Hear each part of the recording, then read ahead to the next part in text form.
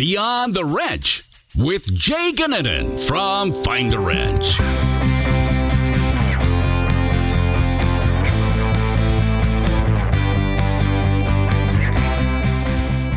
Hello and welcome back to Beyond the Wrench. A quick thank you to everybody who attended our one-year anniversary event for Wrenchway last week.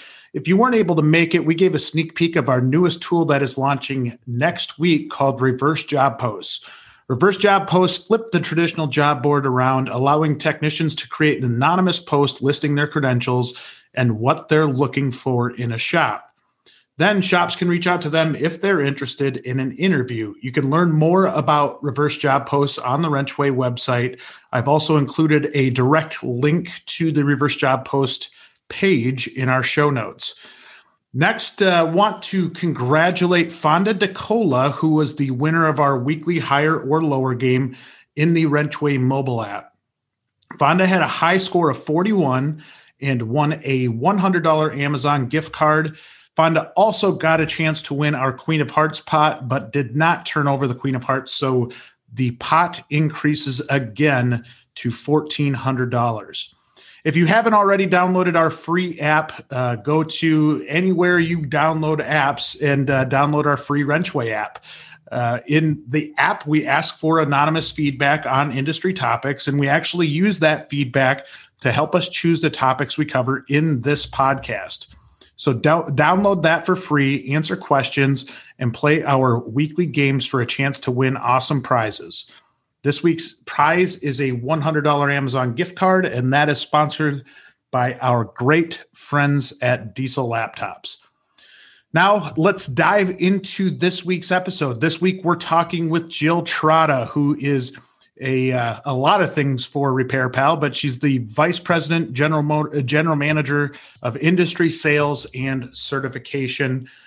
Really enjoyed my conversation with Jill. Everything that she talks about is, I think, relevant to any kind of shop. The importance of training and really just brings a high level of insight. So I hope you all enjoy this week's episode. Today, I am really, really excited. I get to welcome my friend Jill Trotta. Jill is the Vice President, GM of Industry Sales and Certification for Repair Pal. Did I get that right, Jill? You got that right. It's a big title. There's a lot of stuff there. There is a lot of stuff that am involved in my position for sure. So, as we normally do or typically do on a podcast, I want to start with your background and how you got to where you're at today. I had a chance to sit down and have a beer with you and talk about your history, and it was something that I walked away from our conversation just blown away by your background and how you've gotten to where you're at today. So, give me an idea of how you started off in the car business to start off with, and how you even got to this point. Yeah, it's been quite a journey. I didn't grow up with cars. My dad was the home mechanic who took apart his car in the garage, couldn't put it back together, and would get it towed to the mechanic shop. Your favorite customer, who I tried to do this myself, and I realized I can't. This was kind of a consistent theme in our house.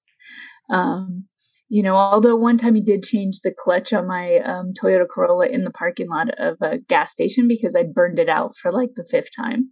And he got really good at that. That's impressive. Yeah, he did. He'd had to do it so many times that he actually could execute and do it by that point. But I went to college, and I went to college for recreational therapy, and graduated, started working with therapy teams to help plan out people's days when they're in a rehab facility. They have speech therapy, they have physical therapy. What do they do with the rest of the time? That was kind of my area of expertise. And I owned a Volkswagen Bug. And I think you probably all know where the story is going. And the Bug always was breaking down, and I wasn't making a lot of money. And I had an uncle, or I still have an uncle, and he at the time he owned two auto shops, gas station auto shops. And I asked him to help me fix my car, and he wouldn't unless I paid him, because that's what he does for a living. But he did buy me an Idiot's Guide to Volkswagen Repair, and would put me off to the side and give me the things I needed to work on my car myself. And I started working on myself, and I kind of liked it. And one night, I wasn't really liking working in recreational therapy and working on the therapy teams. I worked at a geriatric psychiatric unit with late stage Alzheimer's, and I'm just a bit too empathetic for that. Like, I just took that all on, and I just felt terrible all the time for what was going on, and decided that probably wasn't what I should be doing for my life. Living in a state of sadness. So I was watching TV one night. This is literally how it happened. And I saw an ad that said, "You too can become an automotive technician." And I was like, really? Really? You know what? I probably can. So I did. And I completed an 18-month program in 9 months, because I was used to college. They didn't want people to do this program. They wanted people to take longer. And I was like, I already spent 4 years in college. Last thing I want to do, and I'd actually spent 5 years in college. Last thing I want to do is go back to school for 18 more months. So I ended up in school, did well, graduated number 2 in my class, and started out as a technician. That's crazy. And so where was the first shop that you worked at? So the first shop that I worked at was a shop called Automotion. Well, actually, that was the second shop I worked at. The first shop I worked at was a Chevy dealer in Los Angeles, in Anaheim, right near Disney. And I was the smog tech there. And really? Yeah, I did smogs and light duty kind of repairs. I was an anomaly, because there wasn't very many women technicians in the field at that point, and there's still not. Still isn't. People ask me about that all the time, and I honestly, in the independent shop world, now in the aftermarket, the work that Women in Auto Care has done has really grown. Yes. The amount of women in the aftermarket.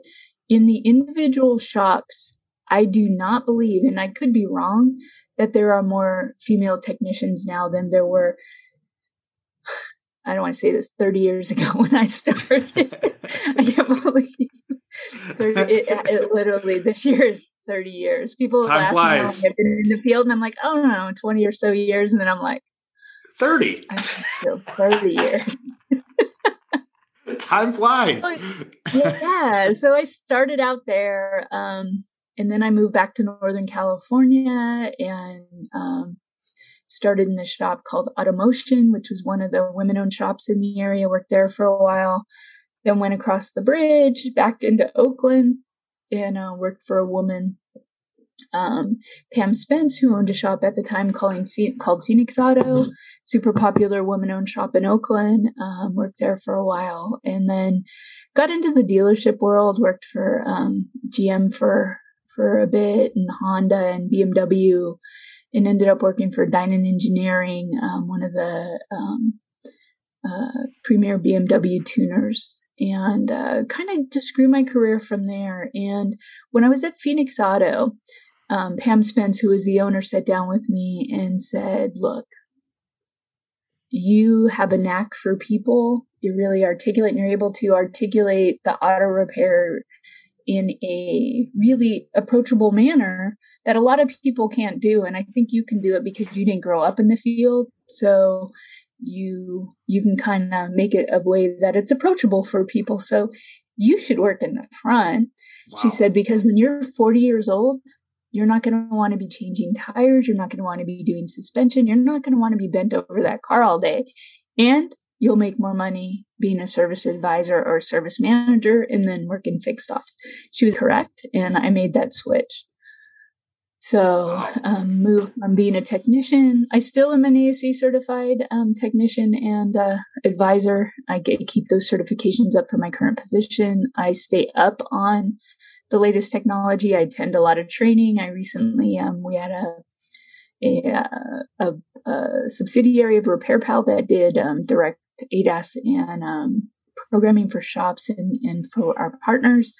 And I learned an incredible amount, of all the up-to-date technology that is coming into the market. So that's kind of where I'm at. And I've been at RepairPal 9 years now. And so let's talk about RepairPal and what is RepairPal to those that might be hiding under a rock and not know what RepairPal is. So RepairPal, RepairPal started, like 15 years ago now, I think. I could be slightly wrong. I think 2007 it started, and it started with just the estimator, fair price estimator for consumers to figure out what a fair price for a repair should be. It's grown now into our certified shop network, that we have over 2,800 shops throughout the country that are a part of our network. And these are the best shops. So our certification our certification program really does a good job of sorting out shops who are really investing in the customers and in training and in their staff and doing, what they need to do to make sure that vehicles are fixed right the first time and that they do a good job. So those are the shops that we highlight in our network. We have a whole certification program that they run through. They also agreed to the prices in our estimator. So we stand behind our estimators. So if there's ever a problem with a price in the estimator and you're a RepairPal certified shop, we work with you and we ask that you take care of the customer and we take care of you. And by take care of you, I mean, if we are incorrect in our estimate, we will reimburse you the difference between what you charge the customer and what our estimator said. And then we'll correct the estimator. So it's a really good process to kind of, do a holistic check all the way around. Is that looking at data then? Like in terms of, okay, we've got this estimate wrong 5 times or something like that. And then being able to kind of real life go back and look at it. Yeah. Yeah. And then we submit actually to our data providers, to the shop or to the company that provides the labor times and parts prices for our estimator. We submit that information to them. And then in the next quarterly update, they update the information. So we use Motor, that's no secret. So then Motor uses our information to update it throughout their system, which is a really good process because, Motor drives the back end of a lot of different data providers. Yeah, and they've been around forever.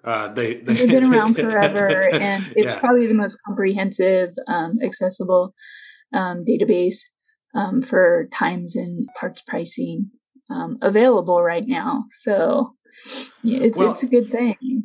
And so a shop signs up, they go through a certification process. What is kind of entailed in that certification process? So what we do is we check out to make sure that the technicians are current on their training. That is, if they haven't attended training in the last year, some classes will go back 2 years depending on what the content is. But training is huge. Yeah. If you're not attending ongoing training, you can't be a part of our network. The only way to circumvent that is if you're ASE certified in at least, I think it's 4 areas, but those areas are like, you have to have an L1 that, if you have an L1, we can kind of talk, but the other are like the electrical area, your HVAC area, your engine performance area, like brakes and suspension. That won't get you there. That can be mixed in with the other higher level skills, but it's got to be there. And if it's not there, then we do have resources that will work with you and we can provide you with resources to get that training. But you have to be committed to that. So the shop has to be investing in that. They need to be investing in the tools and equipment that they need. They have to have a high level scan tool to be a part of our network. If you don't have one, I don't know how you do business these days. Some shops don't have them, and I don't quite understand how they even function without one, but some shops do. I mean, makes life really hard. We have probably, we've evaluated, I think at last count last year, over 7,000 shops, in the years we've been doing it. Wow. So we have a pretty good idea about what people are doing. You have to have a computerized shop management system and, the right processes in place, the right people in place. And we do a survey of your most recent customers just to make sure that they're happy and that there's no big problems there. Wow. And once you pass through all that, you can be listed in our network. So what kind of training is it? I'm assuming technical based, but then does it have to meet certain criteria in order for you to count it as training? Yeah. So we look for drivability training. We look for electrical training. We look for training that a master tech would be looking for. And over 50% of the people in a location have to have been attending those trainings. We understand there's new people that come in and, they're training under the higher level tech. So that's why we say that over 50% of the people in the shop need to have that training. Okay. And the one thing, and we've noticed this obviously through the Wrenchway side, and we've come up with a pretty cool partnership with RepairPal through Wrenchway. And I think as you and I spoke, Jill, and we've gotten to know the RepairPal folks in general, just a really, really good company, a lot of really, really good people.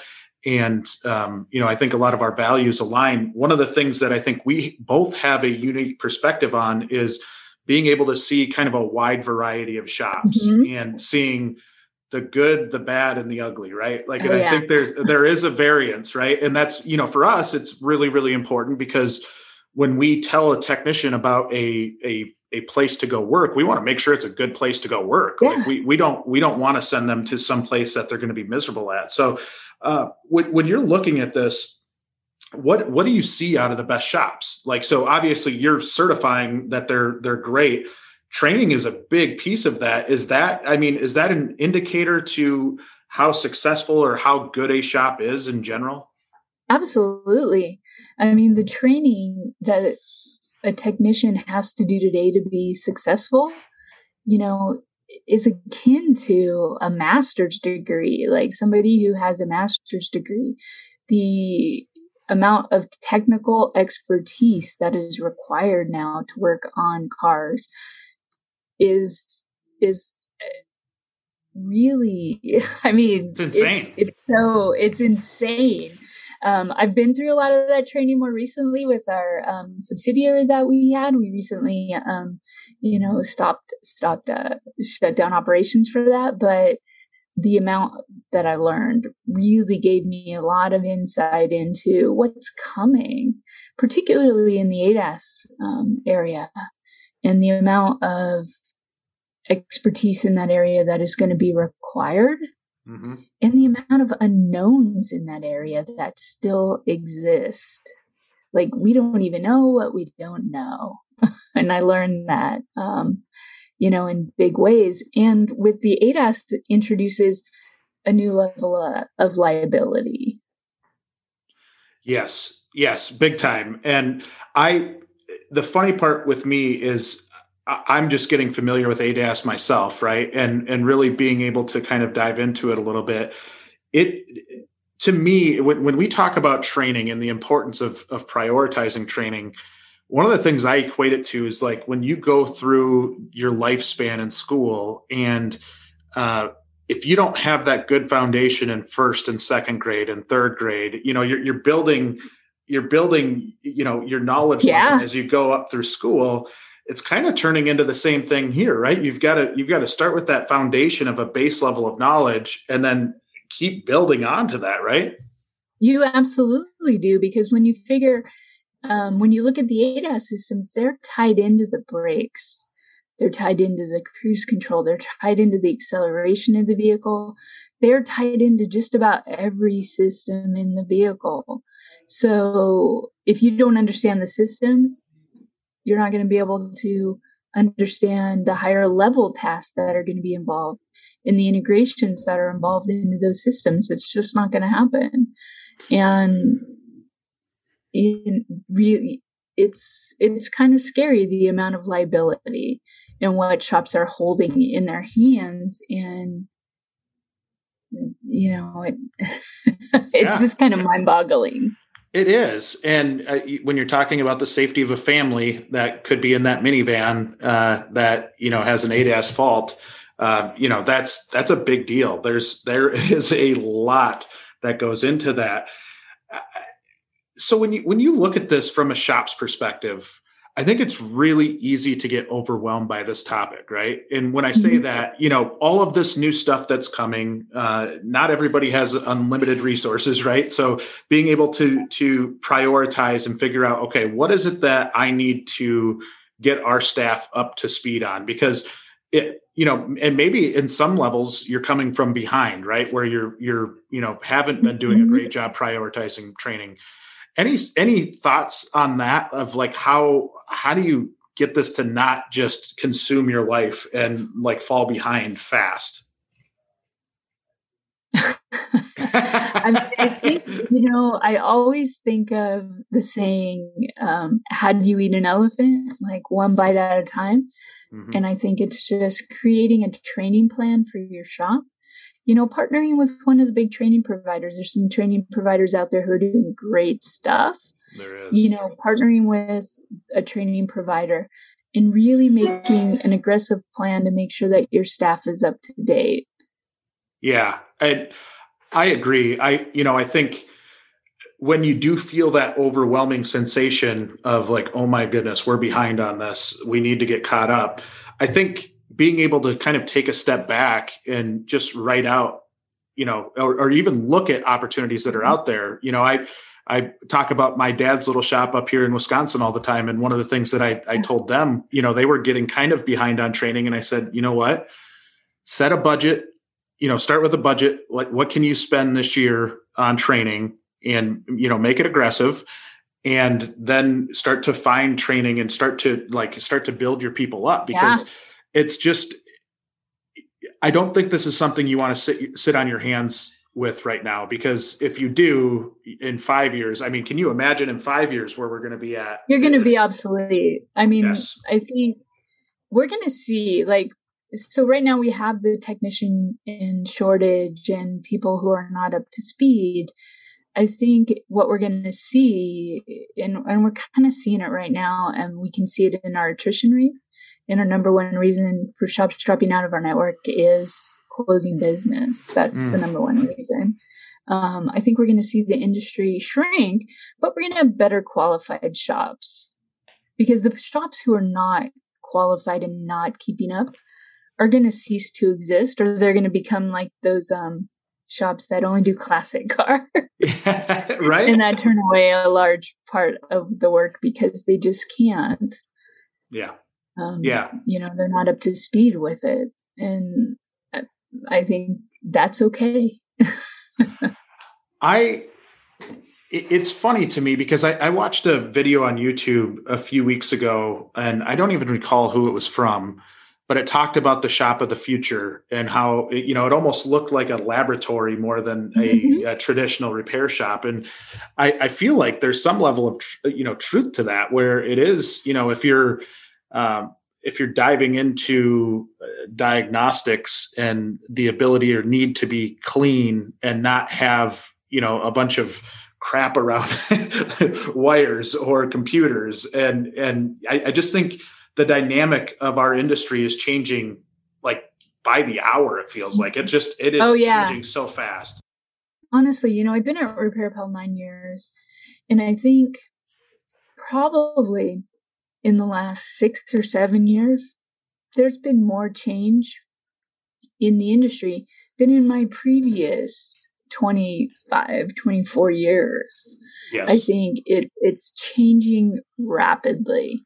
And, you talk about it looking like a lab. Like, I had the pleasure of setting up an ADAS calibration station.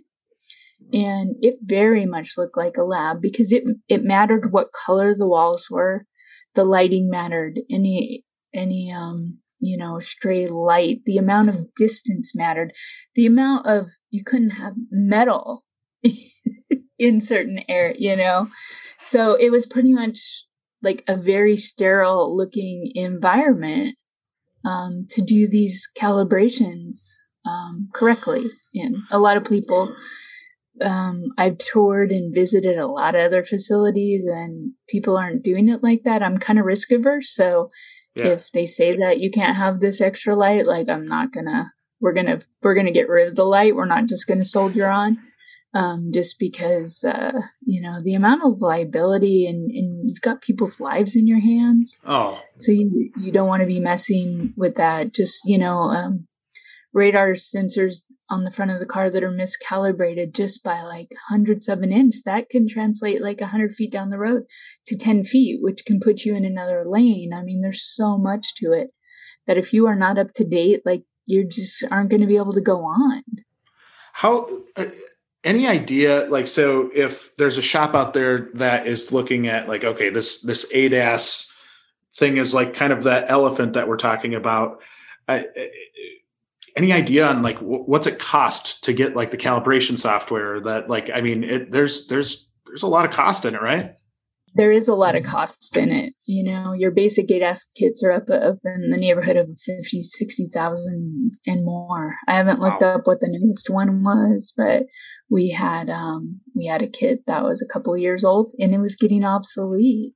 There were kits coming out that were much better. And this was only like a 2-year, like, I think it was actually even only like 18 months. And I was, in deciding whether to go forward or not, one of the big things was cost, because I was, when I put all the cost together for the ADAS and for all the programming and the security stuff that we were going to have to do, we're looking at $100,000 a year to maintain that equipment and to keep it going.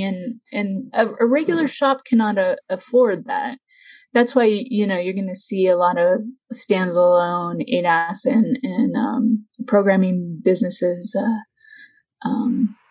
pop up. I think there's one in your neck of the woods out there that is doing a pretty good job with that.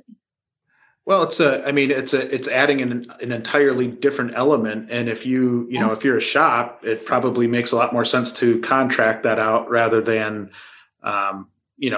invest that money, unless you're like that when it's that hard to stay on top of it. That's the hardest part, is the changing technology, and how do you keep your shop profitable when you're when you're investing in all of that.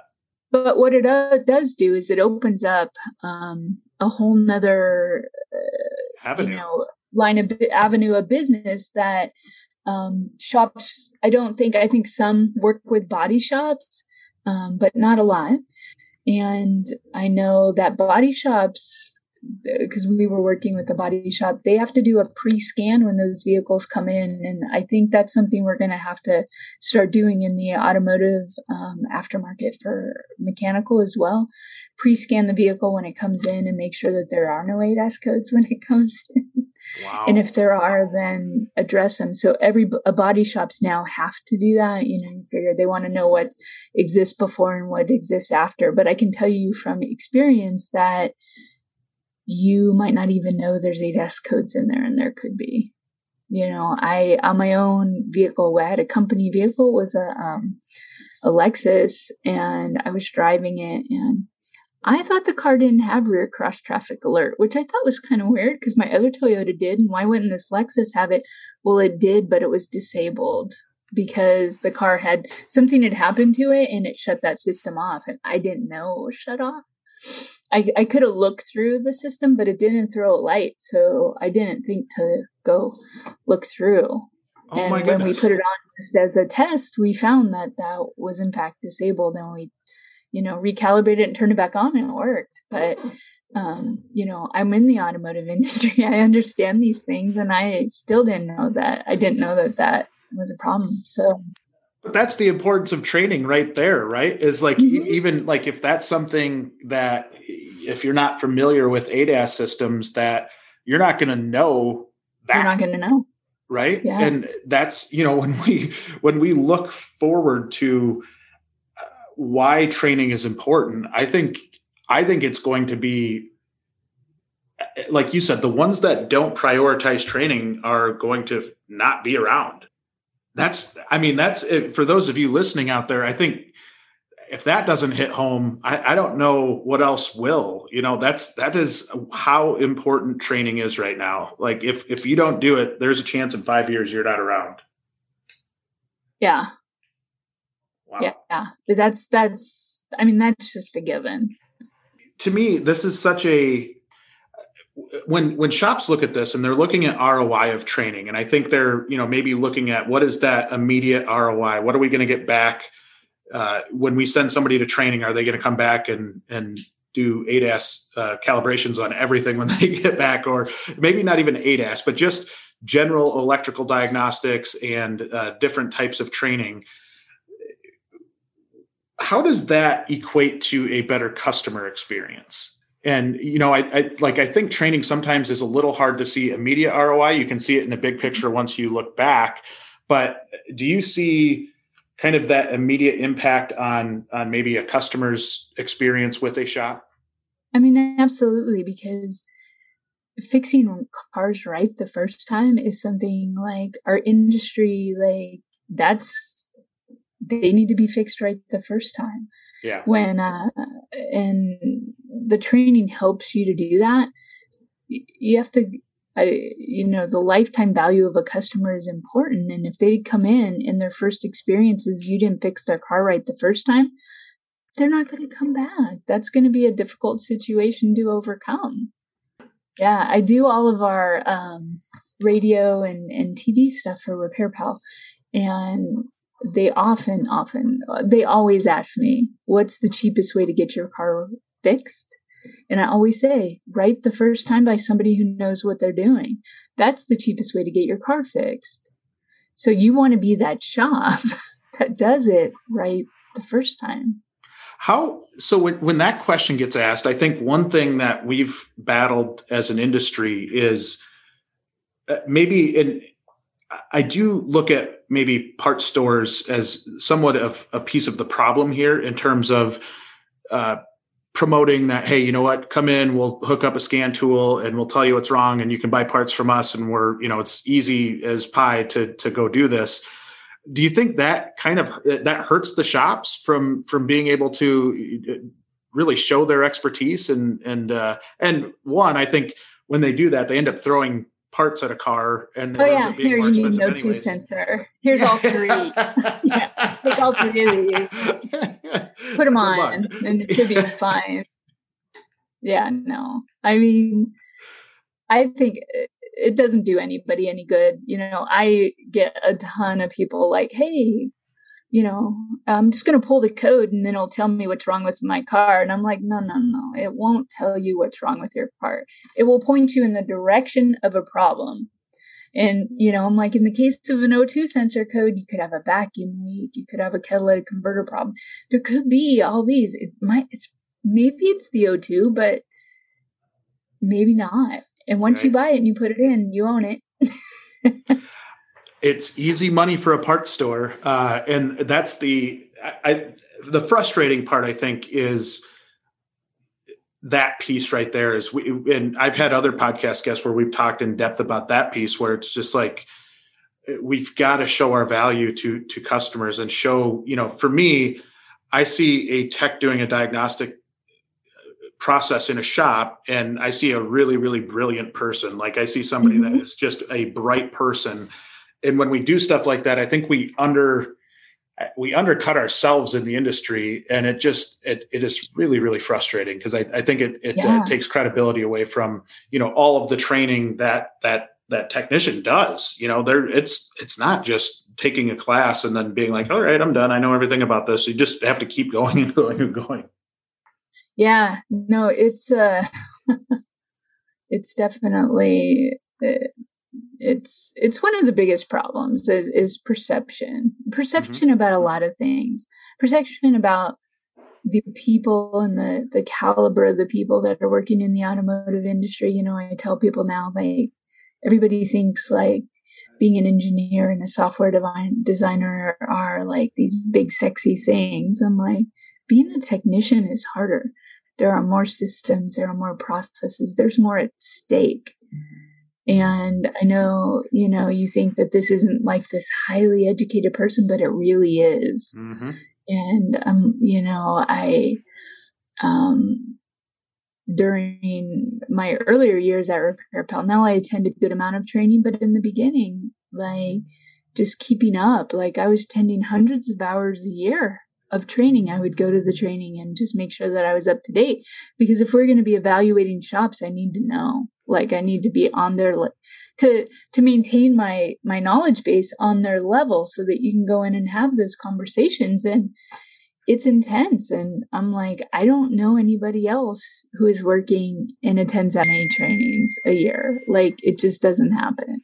No, it really, really doesn't. And as we move forward and technology evolves, I can't state highly enough why that training is so important. And I think when I look at the best of the best, and when I look at the best technicians that are out there, the best shops, the best technicians, to me, they're the ones that they're looking for training on their own. Like they're out, like Mm-hmm. even if the shop's not doing it for them, they're not expecting that the shop is just going to do everything. They're looking for articles to read, blogs to read, podcasts to listen to. It's constant. Yes. They're going above and beyond even what the shop is doing. Yep. Because technology is changing so rapidly. So I own right now a 2021 Toyota Mirai, which is their fuel cell vehicle. It's an incredible piece of machinery that I really don't even understand. It has a fuel cell and it converts hydrogen into power that charges the battery. So it's an electric vehicle that,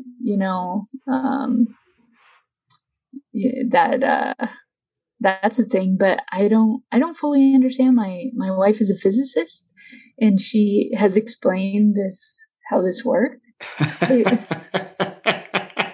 I'm like, wow, like this is, I just call it the hydrogen rocket. Like we're going. Well, I think we took it for granted for so long that you just hop in your car, turn the key, and you go. And as technology goes, you have no idea, or most of the general consumer has no idea how many computers a car has and how many, just the communication that goes on in a car every second. It's just. I'm rolling around with 5 pounds of hydrogen. How, out of curiosity, how's the drivability with it? Like, notice any difference?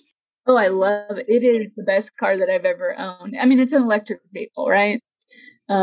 So it runs like an electric vehicle. It gets almost 400 miles to the tank. Wow.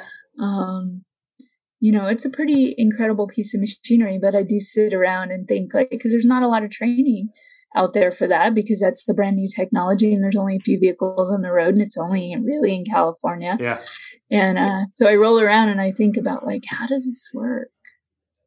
Like, how is it? I'm just exchanging this and then that's charging the battery and then. Somebody way smarter than I came up with that. There's zero chance I would have came up with that. That is impressive. That is impressive. So yeah, we've talked about why training is important. Where should shops look for training opportunities? Like, where are some good spots to where, if you're trying to become a RepairPal certified shop and that you've got to step up your training side, where are some good opportunities for training? There's so many of them out there, depending on what you want. Like the big training events are great. Like, your Vision, your Worldpac, SPX, the Napa Expo is coming up. AVI, they have their training event that's at Apex. There's so many good in-person events, but there's also really good online providers. You have, Worldpac does great online training. TechNet has it. AVI, we work with AVI. Yes. There's so garage gurus. There's so many out there that are doing really good quality virtual training. It's not like it used to be. One of the things that we do at RepairPal is if a shop doesn't pass, we have training for the shop that they can use. And we let them use it for free, and we sign them certain class, and they go through it. And once they pass, we also have a test out option that's akin to the L1 that you can take and to show your knowledge. But just super important to do something. Yes.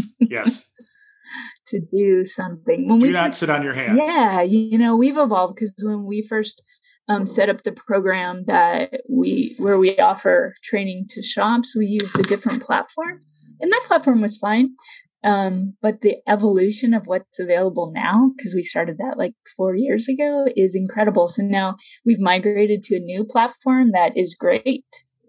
That's cool. So when we talked about it being overwhelming, and I think even that part can be kind of overwhelming too, right? Because I think for a shop, when you're looking at the variety or the breadth of different training options available, where do you even start, right? I think that's a challenge, right? Because if you go one route, you're probably going to stick with that route, for a while, because the program. Is there a way to understand what the best one for you is, or is it just kind of looking and seeing what you're comfortable with? I think it's looking and seeing what you're comfortable with. Like, are you willing to invest the money to send your technicians to a live event? I think live events are great. Mm-hmm. They provide networking. They can, you make friends with other technicians who are doing the same thing. And then you have people you can bounce things off of. I think those are really good, but can be really expensive. You're talking about housing somebody and traveling, but there's also really good online platforms that have evolved to very interactive platforms, and those are less expensive and can be done from anywhere, and you don't have to travel for them. So I think, talking to your people, I think one of the biggest things is sitting down and doing a really honest evaluation of the skill level of your technicians is important. And because if you're honest and you sit down and you have this really honest conversation about what the skill gaps are, then it becomes easier to figure out what you need to do to fill those gaps. Well, and I think that you hit that on the head, where having those one-on-one conversations to even understand where they want to go at with their career too. You may have that young tech that is enamored by ADAS or some advanced diagnostics, but really hasn't been able to shine yet because they're on the lube rack or, something like that. And allowing them time to play and be able to get familiar with something when there's not, the bright lights on you and you're trying to bill out hours, right? Like, I think there's a huge level of importance with that. Mm-hmm. Yeah. And I think you're going to see specialization. You're going to see technicians who just do ADAS calibrations or who just do programming. Yeah. As these get more and more complex, I don't know how you're going to be able to master everything. Like it's the specialization. You're already seeing it, I think, in a lot of shops. Yeah. So say you have those one-on-one conversations with a tech, or you sit down and you're really evaluating technicians. One of the exercises that I used to do was I would list out every technician that worked for me, and then I would put a kind of a designation of what I thought their like top 3 strengths were, and then align that with, what training they had. And the cool part about that exercise was that it would open my eyes pretty frequently to be like, okay, well, Johnny just went to this training, so he doesn't need that. And then I'd go back and look. I'm like, oh no, that was 4 or 5 years ago. Time flies really fast. Time passes so quickly. It does. You're like, oh my goodness, we just sent them to a training, and it actually was 5 years ago. So I think doing an exercise like that consistently, where you can lay out your training, see the history. One thing that I'm curious on is how do you organize a training history? So for instance, if I were to put together my training history and I wanted to send it to RepairPal, and maybe not even just necessarily to send it to RepairPal, but I want to have a snapshot of everybody's training at hand, but we use all of these different platforms and they've got all of their certifications out on their separate platforms. Any thoughts as to how to organize those? Personally, how I organize mine actually is I drop them into my LinkedIn. So I just keep a running tally in my LinkedIn. I know a lot of technicians don't have that, but in my shop, what I would do is I had a filing cabinet and I kept everything in a file that I had paid for them. And then they could provide me, like I would have their resume in there. So in their employee file, I would just keep a running, running list of what they needed. I would also do a review of all the comebacks that the shop had in the previous, I would do that monthly when I worked in independent shops, just to see is it a attention to detail issue or is it a training gap that, if it's a attention to detail issue, that's one problem. But if it's a training gap, that's your problem. I don't even see that as the technician's problem. That's your problem if you're not providing that for them. That's a great point. Isolate what the actual problem is and then try to attack it that way. And, let the data speak, right? Because if the data is telling you that it's, we've got a problem with this specific repair, or it's just taking way too long for electrical diagnostics in general, and we're having to write off time or, whatever it is, that can point you in the direction pretty easily. Mm-hmm. I mean, I love the saying, in God we trust, everybody else bring data. I love that too. Just looking at the data and just kind of trying to figure out what exactly the problem is. And, when we do our customer survey as a part of our certification process, what we do is we really look at the reviews and what people said, and you can identify the problem. Is it a communication problem? Is it, a lot of them we get them obviously on overcharging, but is it really, a problem where the shop is overcharging? It usually isn't. It's usually a communication issue. So I think really evaluating comebacks and calls and all that, is one of the most useful things you can do as a shop owner. Well, how important is that then too, that your service writers and service managers are trained properly, right? Because if they're not writing up the work in a way that explains it, the customer feels they got ripped off, right? Yeah. Yeah. And the technician's not going to get the correct information. And then the car's not going to, you're not going to address everything that the customer said. And you could do a whole engine job, and if you didn't address the rattle in the back, you didn't do anything. I used to work for a John Deere dealership, and we had one of the largest claims, warranty claims in John Deere's history. And it was a hydro went off and it blew through all the lines, and it was over $100,000 warranty claim. And the amount of detail we had to have in that write-up was insane, because you had to, it was down to the nut and bolt of what we were doing, because we didn't want them to come back and say, hey, listen, no, you didn't do this right.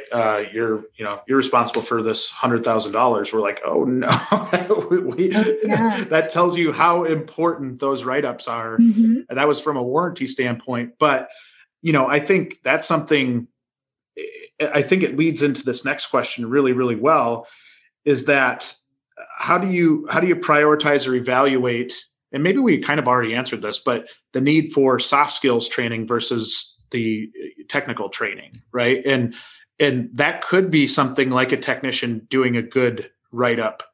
Maybe they are really good at their job. They're just not good at telling other people what they did. Yeah. And that's a huge issue.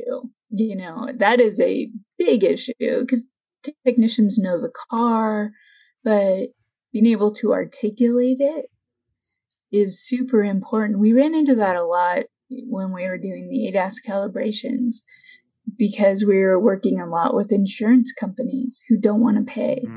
So the amount of documentation that we had to do, including taking pictures of every single setup So when you're setting the lasers up, taking pictures of all of it, just because if there was ever a problem, and God forbid there was ever an accident as a result of it, you wanted to be able to prove that you were, you set it up right and that it wasn't something that you did. And the documentation that the technicians had to do was very extensive and very detailed. We actually got to where we created documentation and they would just, we had the verbiage and they would just cut and paste it just because, they could articulate it, but like myself, like I'm not a great writer. If I have to write up something really, that I want it to be a certain way, it's going to take me a little bit. I can do it. It's going to take me a little bit. I'm the same way. And I think that's where, even when shops look for efficiencies in ways to do things, and if you have a common repair, kind of having that menu to do the write-ups that way can be really, really helpful. Lastly, how does a shop get a feel for their ROI on training? Like, I think this is a hard question to answer because I don't know that there's, I think, like I said, you can look in the rearview mirror and see the impact that had maybe over the course of a year and that you were able to improve your diagnostic process and do some of that. But are there opportunities to look at immediate ROI when it comes to training, or is it just, it's kind of, you gotta give it some time? I think you just got to give it some time. I mean, you're going to see immediate wins, things fix faster. You might see a bump in the amount of hours a technician is flagging, things like that. I think in the longer term, your customer retention score is going to go up because you're not going to have as many problems. You're going to be able to fix the cars faster, maybe an increase in car count. Those are the kind of things that I would expect a shop that is investing a lot in training is going to see. Well, and I think there's a lot to be said about technician retention too, because technicians, like I said before, the best ones that I've seen really crave training. They want to learn about systems and they want to learn how things work. And if you're starving them of that, I think they're going to be looking for other opportunities because they want to learn. They want to improve their craft, right? And they want to fix the cars, right? Yes. Like fixing a car is a big win, and that's like a big bump for the day that like makes you happy that you're able to fix it. Yeah. And the amount of frustration on the other end that happens if you can't fix it. I know for me, like I'll keep trying. Yeah, it's hard to it's hard to stop, right? It's hard to give up. Yeah. It's you're not going to let it beat you. You just keep going and going. But overall, I think everything we've talked about today is points to training being an absolute no-brainer, right? Like there's no reason not to do training. And even if you're worried about like short-term money, that kind of thing, I think you're focused on the wrong area. Obviously you need to stay in business and you need to do whatever you can to stay in business, but the work for most shops is there right now. I don't see very many slow shops. It's incredibly busy out there right now. Yeah. And everybody wants technicians. I think they'd prefer that they get somebody come in that's fully trained and they're ready to go, but that's not always going to happen. And even those folks, you have to continually train them. You have to, coach them, train them, get them into, opportunities to be successful. And as our industry progresses at a level that none of us have ever seen before, if you don't, you're going to become extinct really, really fast. Yeah. No, you totally are going to become extinct and nobody's going to want to work there. Yeah. One of the main things that shop owners tell me is why they don't invest in training. And they tell my certificationist team this all the time is if they invest in training, then they'll go somewhere else and somebody else will get the benefit. That technicians, they don't stay, they move. So why are you going to train them? Because they're just going to go somewhere else. And that's like, I would, if that was words that had come out of my mouth, I would hope somebody would tell me, then you need to look at the culture in your shop. You need to look at maybe how much you're paying them. You need to look at why they're leaving. Because changing jobs is a pain in the butt. Yes. Especially for a tech. Like you got to move your toolbox. It's not like you got to move all your stuff. It's not fun. No. And I love that. And I think if you have that perspective, you need to look in the mirror a little bit, because there's something more to that thought process. Something more afoot. Yes. And I'm sure you've been burned before. I think we all have at some level. Oh, yeah. And you just can't let that control your life, because if you do, it's not going to be a healthy way to live. Just not having trust in anybody. It's a tough way to be. Yeah, I think you have to check in. You have to make sure people are happy. Like, I work with my team, and one of the last things I always ask them in their one-on-one is, what can I do for you to make you more successful? Like, that is my job, is to make you successful. So what do I need to do to help you to become more successful? And follow through on some of those things, provided that, you're able to. Well, that's why you're the best, Jill. You're making everybody better. That's what... I have good examples in my organization of that. So. Kathleen, like, yes. she is the master of that, of, really working with her people and bringing up really junior people into. Oh, she's a rock star too. You have a bunch of rock stars at Repair Pal, really, really good people, as I led off the podcast with. And it's been a pleasure to get to know you and your team. And, I value our relationship and our partnership, kind of newly found partnership here. I think it's cool to be aligned with other companies that have kind of the same drive and the same kind of values, and really want to see the industry improve. So I commend you and all of Repair Pal on that. Thank you. Repair Pal has been the highlight of my career. I've worked at a lot of places. I love Repair Pal. I've been here 9 years now. Started out as something that was a great idea, and now, like, we're a company that delivers real value to shops. That's pretty cool. At the end of the day, that's what it's all about, trying to deliver that value. And it's tough, but you guys have done a great job at it. One last thing I've got to ask is, what is this Yoda quote on the wall behind you? Oh, do or do not, there's no try. I like that. So I was never a Star Wars person. And my son, I've got a 4-year-old, and he is obsessed right now. So I'm learning a ton about it right now, and it's pretty cool. I never in a million years would have thought I would have been watching Star Wars. Yeah. I love Star Wars. I have little odes to Star Wars, like very subtle things throughout the house that people who know Star Wars get. All right. Well, as I go on this Star Wars journey right now, I'll try to I'll keep you in mind for those. But thank you for being on the podcast, Jill. We know your time is really, really highly in demand, and we appreciate you taking some time out of your day to join us and talk about training and talk about Repair Pal. Oh, yeah, anytime. These are my favorite things to do. So. All right. Well, thank you so much. Take care. We'll be talking to you, I'm sure, sometime soon. All right. Have a good one. Thank you.